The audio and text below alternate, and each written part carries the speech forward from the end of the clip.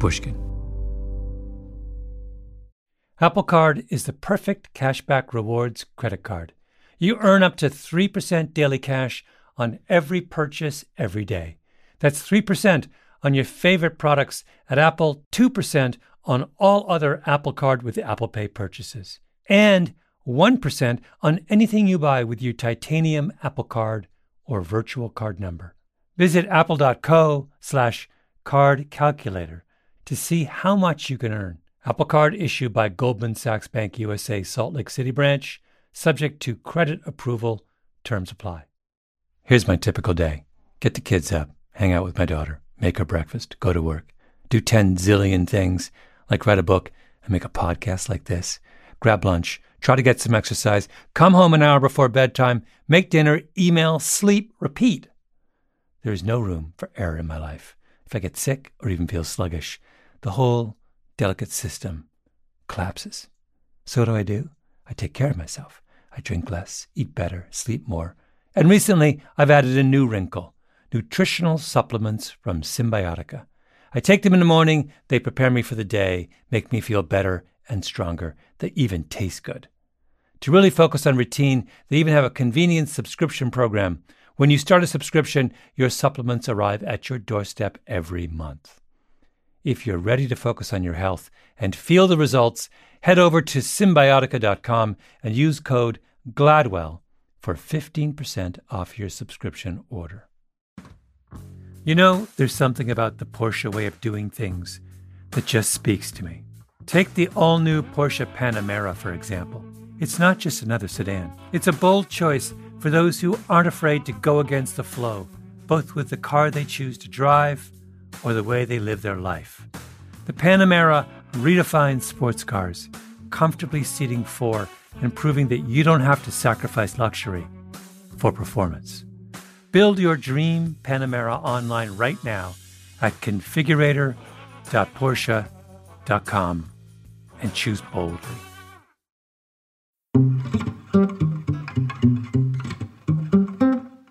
Right, out of the blue. Out of the blue. And what does he say? He says, Dr. France, I've heard the possibility that there might be some very interesting data in your father's basement. I'm talking to Robert France, a cardiologist at the Mayo Clinic in Rochester, Minnesota, about a phone call he got not long ago from a man named Chris Ramsden. He had a question for Robert France about his father. My parents lived in the same house for over 50 years, and essentially my father passed, and then my mother was living in assisted living. The house was empty. The family hadn't gotten around to selling it. So we just sort of left it. Nobody was necessarily living in it, but it was there. And so when Chris said there might be something in the basement of interest, I feel like every great Midwestern detective story begins with the line, "There might be something in the basement of interest." I had some concern because the joke in our family was that if we ever need to sell that house, we should just call the Air Force and call in a napalm strike. There were files that had every paper that my father had ever published and every PhD thesis that he'd ever reviewed. And he was also an amateur radio operator, and he built his own radios, hand wound his own coils, and built his own receivers. And so there's all this radio stuff down there. So there was a lot of stuff in that basement when Chris called. My name is Malcolm Gladwell. You're listening to Revisionist History, my podcast about things overlooked and misunderstood.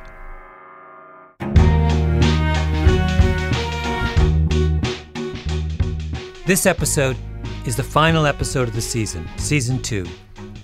It's a medical mystery, a detective story about a long-forgotten scientific study, a study with a crucial clue. I left this episode to the last for a reason, because it is also, in many ways, the most personal of this year's stories. And it was Robert France who got me thinking about all this.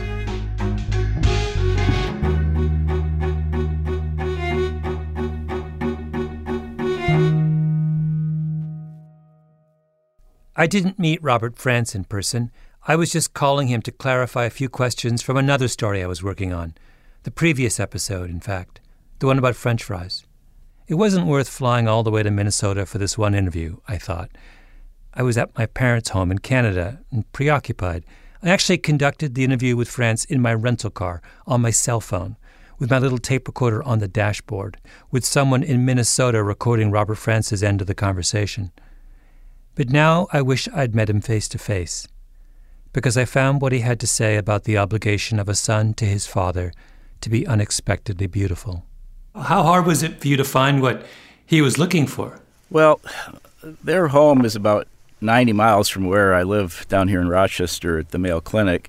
And so what I did is I would drive up there after work and spend a couple hours in the evening looking around and going through files. And I did that 3 or 4 times before I actually found the files that were of interest. And on that 3rd or 4th time, I really came to truly one of the back corners of the basement, and there was a moldering old cardboard box there that I opened up, and I just immediately thought to myself, Eureka, I have found it.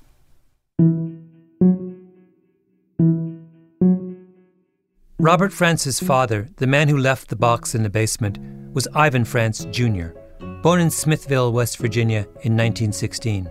He was slender and upright, with a magnificent head of hair which he kept all his life. He flew planes, tinkered with radios, played the clarinet. He wrote his scientific papers longhand, sitting at the dining room table in immaculate handwriting on yellow legal pads. Pencil, eraser, pencil sharpener, all just so. He was precise, punctual. Neither of his parents had finished high school. He ended up getting a degree from Harvard Medical School, and then taught for 34 years at the University of Minnesota.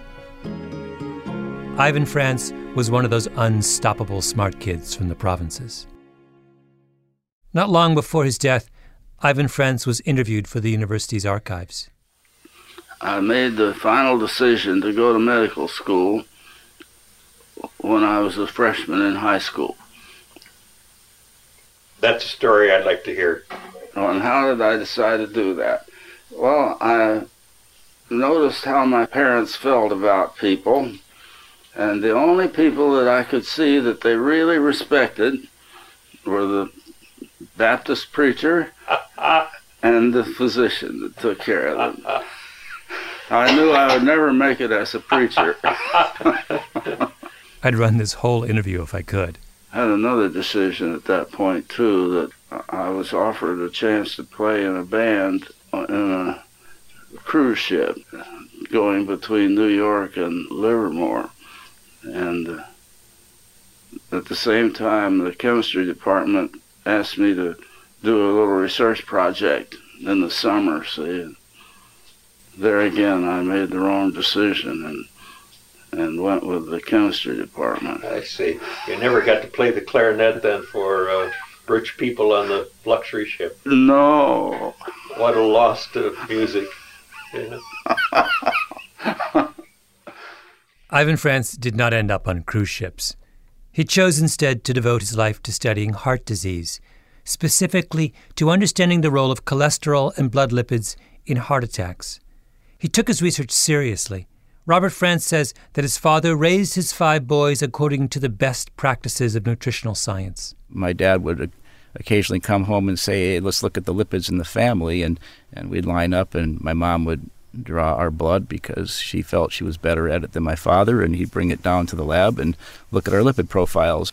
You don't remember your lipid profile, do you? Well, they're always pretty good, because I think from an early stage, my family tended to eat a low saturated fat diet. I remember a day when my dad brought back a piece of something that was the first efforts at making something like, supposed to taste like steak or hamburger, but was actually had no meat in it. And so these early efforts were foisted upon us, and we did our best to help my father to understand that making something that tastes like meat that isn't meat is not going to be an easy thing to do. You were his guinea pigs. Well, in a way we were, and I think it's true that he would have these ideas about things and say, well, let's try this. It's not really meat, but it's supposed to taste like meat, and maybe this is a way we can try to reduce our saturated fat intake. Yeah. Did he weigh in on, he sounds like he must have weighed in on what the family should be eating. We basically ate a lot of vegetables, like lightly steamed broccoli with some lemon and pepper on it or something, and maybe a little bit of margarine. In the 1960s, Robert's father decided he'd gone as far as he could in answering technical questions about the way in which cholesterol was synthesized by the body. He wanted to do something more practical, more useful. So he ran an idea by the head of the Heart Institute at the National Institutes of Health. This guy that was the head of that down there used to come up and visit me once in a while to see if I was doing what I was supposed to do with the NIH money. He wanted to play chess, so every time he would come up here, we'd have to get together in the evening and play chess. Fair enough. So it was starting to become a kind of an old boys network, and I told him that I thought that was something that the NIH should do, was to organize a big study in the general population to find out if there really was a relationship between diet, cholesterol, and heart disease. Apple Card is the perfect cashback rewards credit card. You earn up to 3% daily cash on every purchase every day. That's 3% on your favorite products at Apple, 2% on all other Apple Card with Apple Pay purchases, and 1% on anything you buy with your titanium Apple Card or virtual card number. Visit apple.co/card calculator to see how much you can earn. Apple Card issued by Goldman Sachs Bank USA Salt Lake City branch, subject to credit approval. Terms apply. I come from a family of tea drinkers, epic tea drinkers. My mom and dad would have tea at breakfast, then they would break from their work at 11 for more tea, then again at 3 for afternoon tea with biscuits. Tea, tea, tea. And where do I get my tea? Harney & Sons. Harney & Sons is a third-generation American family-owned tea business. Harney & Son was founded by John Harney 40 years ago and is now run by his sons, Paul and Mike. Mike's eldest sons, Alex and Emmerich, third generation, play a strong role in the day-to-day operations. They only sell tea that makes you smile. Over the 40 years, they've developed and maintained wonderful relationships with tea growers and brokers to bring only the finest teas back for their customers. Harney & Sons has over 300 varieties of teas to choose from worldwide bestseller hot cinnamon spice to single estate teas like Japanese Gyokuro, organic Darjeeling, and Alishan Oolong from Taiwan, and many more. My personal favorite Harney tea is Lapsang Souchong, which you would know if you ever listened to the Revisionist History podcast devoted to tea, where we brought in one of America's greatest tea minds for a sit-down. Harney & Sons makes tea an everyday luxury. Free shipping on domestic orders with no minimums, and there is always a quality guarantee with 30-day returns. Visit them at harney.com. If you're as old as I am, I don't know if you know this, but I'm really, really old. I used to write on a typewriter. That's how old I am. Anyway, if you're as old as I am, you have to take care of yourself. There's no time to waste.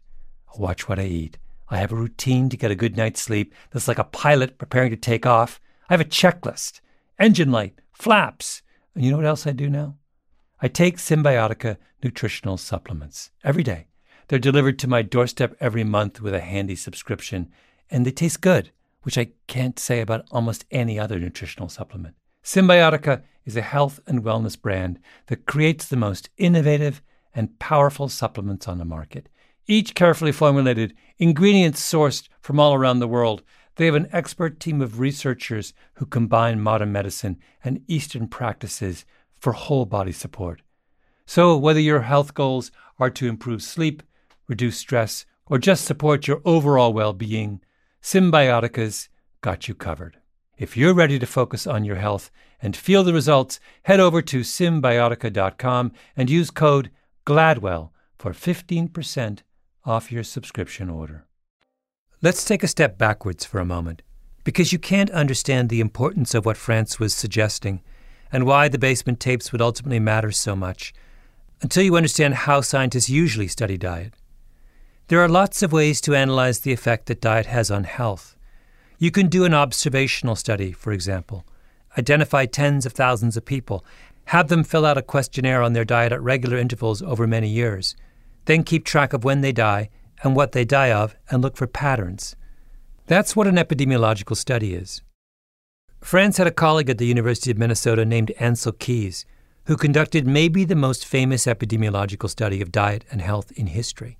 For 25 years, Keys collected data on about 12,000 middle-aged men in Italy, Greece, Yugoslavia, Finland, the Netherlands, Japan, and the United States. And he came to the conclusion that the people eating what he called a Mediterranean diet, lots of fish, vegetables, olive oil, and very little saturated fat, those people had the fewest heart attacks. Keys was massively influential. The problem is epidemiological studies are really tricky. For example, in France, people eat lots of butter and cheese and things cooked in fat, yet they have really low rates of heart disease. France was not included in the 7-country study.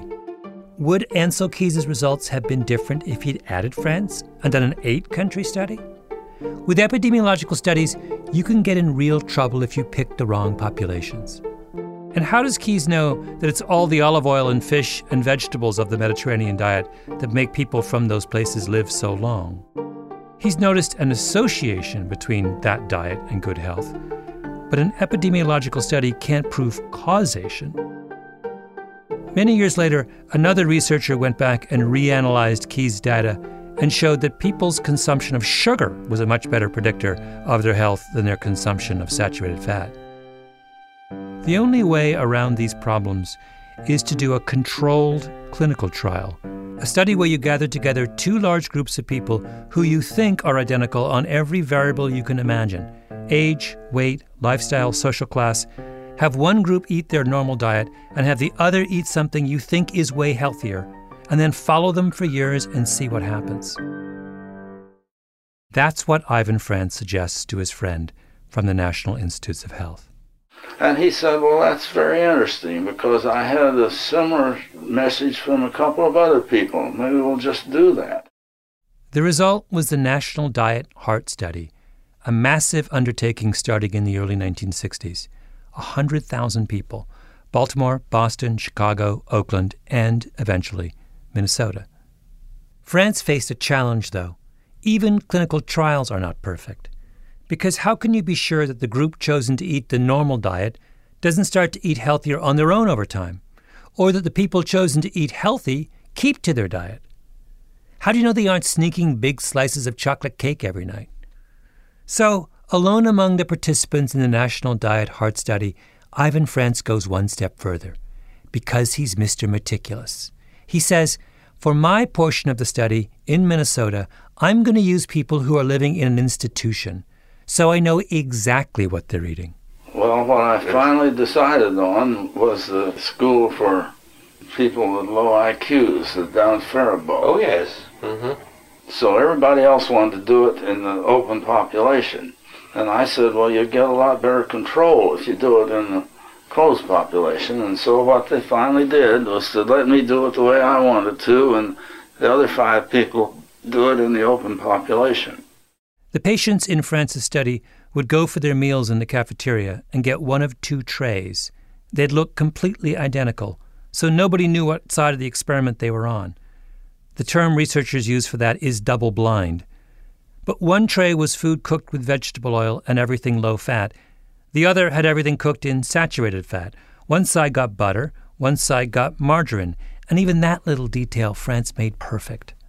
At that time, there was a law in Minnesota that margarine had to be cut in triangles. I remember that. You remember that? Sure. So it wouldn't look as good as good old butter. That was a big problem for me in my institutional study, because that would have wrecked my double blind. Aha. And so what do you think I did about that? Yeah.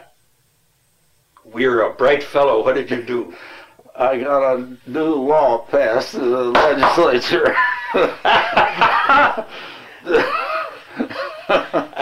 me cut my margarine in squares. Like I said, Mr. Meticulous. This was a beautifully organized study. There was lots of money and no holes were barred to try to do a good job. The Minnesota portion of the heart study took years to set up. It involved 6 different mental hospitals around Minnesota and 1 nursing home for a total of more than 9,000 research subjects. It ran for 5 years, from 1968 to 1973, with a long follow-up period. To this day, it stands as one of the most rigorous diet trials ever conducted. The different state hospitals where this project was conducted were scattered around Minnesota. And so my father he actually had a small airplane, was a private pilot, and would just puddle jump around from one little place to another, troubleshooting these issues. It consumed his life, and he sort of rarely took vacation and was always working on something, and it was just that what he wanted to do, really. So what does the Minnesota study show? Well, that was the problem. The patients on the vegetable oil diet did end up with lower cholesterol than the people who ate food cooked with animal fats. That part worked according to expectation. But the vegetable oil people didn't live longer, which made no sense. They were eating the kind of diet everyone believed should help you live longer. Ivan Frantz brought in a graduate student named Steve Broste to help crunch the data. Broste remembers everyone just being baffled. And they were hoping that with some new statistical techniques that had just come out, that they might be able to either understand why the results came out the way they did, or perhaps after some adjustments for various explanatory factors that maybe the results would change. The results didn't change. When Broste talked to Ivan Frantz, Frantz just shook his head. I remember him just expressing his bewilderment at how this could possibly have happened. Broste wrote up his results for his master's thesis, but he never published it. In 1989, 15 years after the Minnesota experiment ended, Ivan Frantz finally published his results. But the paper was vague and didn't really go into detail, as if after thinking it over for 15 years, he still couldn't make sense of what happened. This was a man who never ate butter, who regularly checked the lipid levels of his children's blood. This was what he believed in. To test that belief, he spent years and millions of dollars designing the perfect clinical trial. Perfect. One step beyond everyone else in the National Diet Heart Study. And after all that, the results were equivocal. He put a box full of all of his old data in his basement because he didn't believe in throwing anything out. He retired. He died in 2009. And his study was all but forgotten for a quarter century. Until Ivan Frantz's son, Robert, got a call out of the blue from Christopher Ramsden. It's pretty fun to try and track down missing data, so one clue led to another. Christopher Ramsden is a researcher at the National Institutes of Health. For 7 years, he served as a lieutenant commander in the commissioned corps of the U.S. Public Health Service. He comes to the field of diet research from a different perspective than the majority of his peers. People like Ivan Frantz or Ancel Keys were interested in the effects of saturated fats. If you eat lots of butter, what happens to you? Ramsden is interested in the effects of the thing we are replacing butter with: vegetable oils, corn oil, sunflower oil, grapeseed oil, canola oil, margarine. These are polyunsaturated fats, and they're all rich in something called linoleic acid. So for perspective, if you were to eat corn, corn is about 1% of it by weight is fat. Whereas if you eat corn oil, it's 100% fat, and about 55 to 60% of that is one compound, linoleic acid. So I kind of view things like corn oil as kind of a cross between a food and a dietary supplement. Human beings need at least some linoleic acid for nutritional purposes. But in our attempt to keep our hearts healthier, we've essentially started to put vegetable oils in everything. Ramsden estimates that up until 100 years ago, human beings would have gotten roughly 2 to 3% of their calories from linoleic acid. Now we're eating 3, 4, even 5 times that much. And the thing about linoleic acid is, it's not benign. It builds up in certain tissues. It may play a role in inflammation. So what does it mean that we've suddenly decided to consume large quantities of something so problematic? Yeah, I think it's fair to say we're, performing sort of an uncontrolled human experiment. Ramsden wanted some way to compare the health of people who eat lots of linoleic acid with people who eat a traditional diet of almost no linoleic acid. But what was he going to do? Somehow convince the government to give him hundreds of millions of dollars for the study? And then find thousands of people willing to turn their diets upside down? Then he realizes, wait, those studies have already been done. In all of the mountains of data collected half a century ago in the name of studying cholesterol, there should be an answer to the linoleic acid question. Ramsden first comes across something called the Sydney Diet Heart Study, the Australian counterpart to the big heart studies that were going on in the United States at the same time. He needs the raw data, but the study's main authors are long dead. One of the research assistants on the project, though, is still alive. Ramsden tracks him down. I think you know what happens next. So these data were actually in the house, I believe in the attic of Boonsing Leelarthapen, who was a research assistant at the time of the study, who went on to have a prominent career and got his PhD, and luckily had the foresight to hold on to this 9-track magnetic tape. The attic tapes are exactly what Ramsden is looking for. But the Sydney study is small, 458 people, all middle-aged men, and it wasn't done in a controlled environment.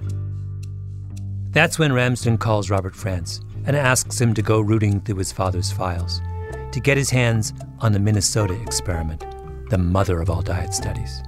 At a certain point, universities make a decision to throw things out that they think are just taking up space and nobody's going to do anything with them anymore. And what's the value in preserving all these old things? And so it turns out that my father felt that was just a huge mistake, that why would you ever throw away the raw data? And sure enough, there they were, on magnetic tapes in a moldering box in the back of the France basement. Chris must have been sharing with you the results as they were doing the work. How actively engaged with you was he when he was working through the data? Well, when they started getting to a point where they had kind of done this sub-analysis of the people who had been on the diet for more than a year and who were over 65, which was then showing a trend towards this finding that the more their cholesterol was lowered, the higher the risk of an adverse outcome. Adverse outcome, the great medical euphemism for death. Then he called me up and says, Bob, this is a little controversial perhaps, because it's suggesting that there might actually be an adverse effect in some of these people of this diet.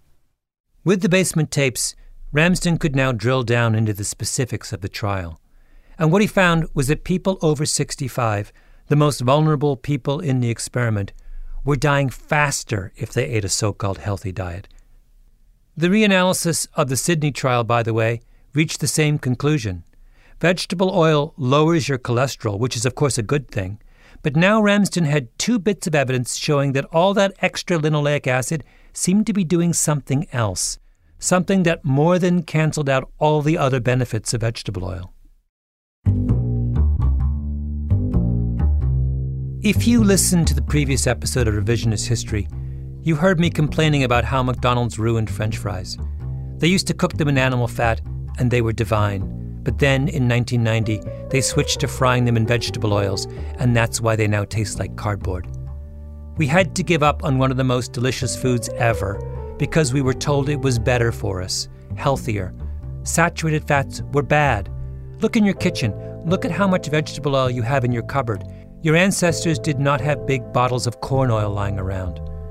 But now Ramsden comes along and says, wait a minute, the basement tape suggests that stuff is not so healthy after all. Linoleic acid might be a real problem. Let me just read to you from the conclusion of Ramsden's research article on the Minnesota study. It's in the British Medical Journal. And remember that this is a super cautious scientist speaking. in the final paragraphs of a peer-reviewed research paper that was probably rewritten and rewritten 10 times to tone it down as much as possible. It concludes, available evidence from randomized controlled trials shows that replacement of saturated fat with linoleic acid effectively lowers serum cholesterol, but does not support the hypothesis that this translates to a lower risk of death from coronary heart disease or all causes. He's saying there's no good evidence that reducing saturated fat makes you live longer. The best clinical trials we have reach the opposite conclusion. That's why Ramsden calls up Ivan France's son before he publishes his findings. He has to. So he said, how do you feel about that? This could be a little bit sensitive for you because this is your father's life work, and maybe in some situations it didn't actually have a neutral effect. Perhaps it wasn't even good for people. It's not a trivial issue for either man, is it? Ramsden is challenging 50 years of medical orthodoxy, and he'd enlisted the son of the very man who helped create that orthodoxy. Ramsden tells Robert France, "I am about to call into question your father's life's work, to show that something he believed in his whole career perhaps wasn't that good for people. How do you feel about that?" Which means, have I made you complicit in the betrayal of your own father? And what does France say? This is the heart of it. France says, no, I'm not betraying my father. If my father were alive, he would have done the same thing, rummaged through his basement and given you the same computer tapes. I think my father would be very pleased because that's science, right? You have a hypothesis, you try to test it, maybe it's dogma breaking, maybe it's not, and if things go a different direction, then you've got to try to explain that. My father was a humble man, he would not be quick to take a lot of credit for things. Ivan France had a set of beliefs, opinions. He thought you lived longer if you lowered your cholesterol. He thought that a healthy diet was one rich in vegetable oils and low in saturated fats. He believed in margarine and not butter. Those were the beliefs that drove his research agenda. But what Robert France is talking about when he says, my father was a humble man, is something far more crucial than belief. He's talking about his father's principles, the foundation of his father's thinking. Ivan France's foundational principle was humility. He was fully prepared to accept at any given moment that his beliefs might not be right and that he might not know the answer. In helping to prove his father wrong, the son was upholding his father's memory. When I interviewed Robert France, I had just lost my father, 3 days before. That's why I was at home in Canada. I was going to cancel the interview, but in the end that seemed as much trouble as doing it. So I sat in my rental car, on my cell phone, and as Robert France talked about his father, it seemed to me that he was describing my father as well. Graham Morris Leslie Gladwell. An academic, a mathematician, slender, a full head of hair, he would sit at his desk at home and write his mathematics papers in elegant longhand. Pencil, eraser, all just so. Maybe if my father hadn't just died, I wouldn't have made that connection. But then and there it seemed inescapable. And the more I listened, the more I realized that France was talking about things that I had been thinking about as well. What is a child's obligation to his parent? I took my father's presence for granted for as long as he was alive, and when he died, the first shocking realization was that I had to find a way to keep him alive in my heart, to honor his memory. How do we do that? Not by honoring our parents' beliefs. We are different people than they are, born in different eras, shaped by different forces. What we are obliged to honor in our parents is their principles, the rules by which they lived their lives.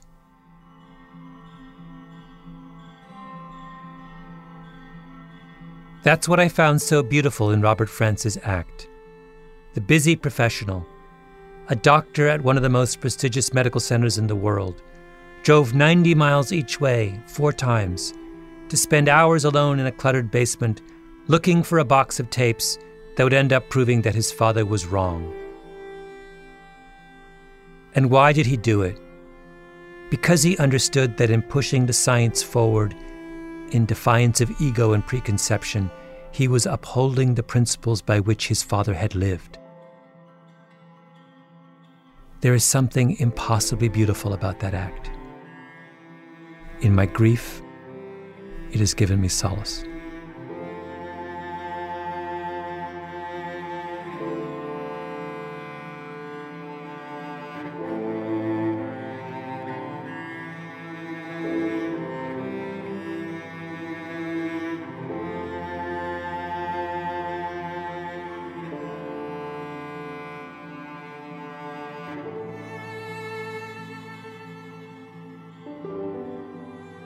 Revisionist History is produced by Mia Lobel and Jacob Smith with Camille Baptista, Stephanie Daniel, and Xiomara Martinez-White.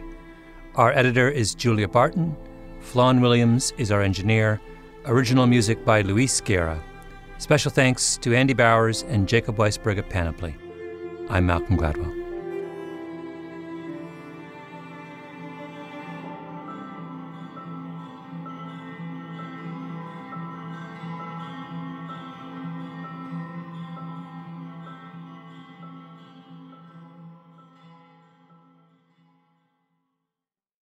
Here's my typical day.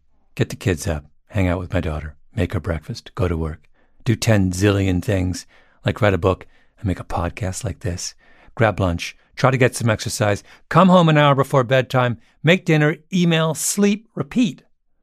There is no room for error in my life. If I get sick or even feel sluggish, the whole delicate system collapses. So what do? I take care of myself. I drink less, eat better, sleep more. And recently, I've added a new wrinkle, nutritional supplements from Symbiotica. I take them in the morning, they prepare me for the day, make me feel better and stronger. They even taste good. To really focus on routine, they even have a convenient subscription program. When you start a subscription, your supplements arrive at your doorstep every month. If you're ready to focus on your health and feel the results, head over to Symbiotica.com and use code GLADWELL for 15% off your subscription order. You know, there's something about the Porsche way of doing things that just speaks to me. Take the all-new Porsche Panamera, for example. It's not just another sedan. It's a bold choice for those who aren't afraid to go against the flow, both with the car they choose to drive or the way they live their life. The Panamera redefines sports cars, comfortably seating 4 and proving that you don't have to sacrifice luxury for performance. Build your dream Panamera online right now at configurator.porsche.com and choose boldly. Our kids have said to us since we moved to Minnesota, we are far more active than we've ever been anywhere else we've ever lived. Moving to Minnesota opened up a lot of doors for us. Just this overall sense of community, of values that, Minnesotans have. It's a real accepting, loving community, especially with 2 young kids. See why CNBC ranks Minnesota number 4 best state to live and work. A great place to work, an even better place to live. ExploreMinnesota.com/live.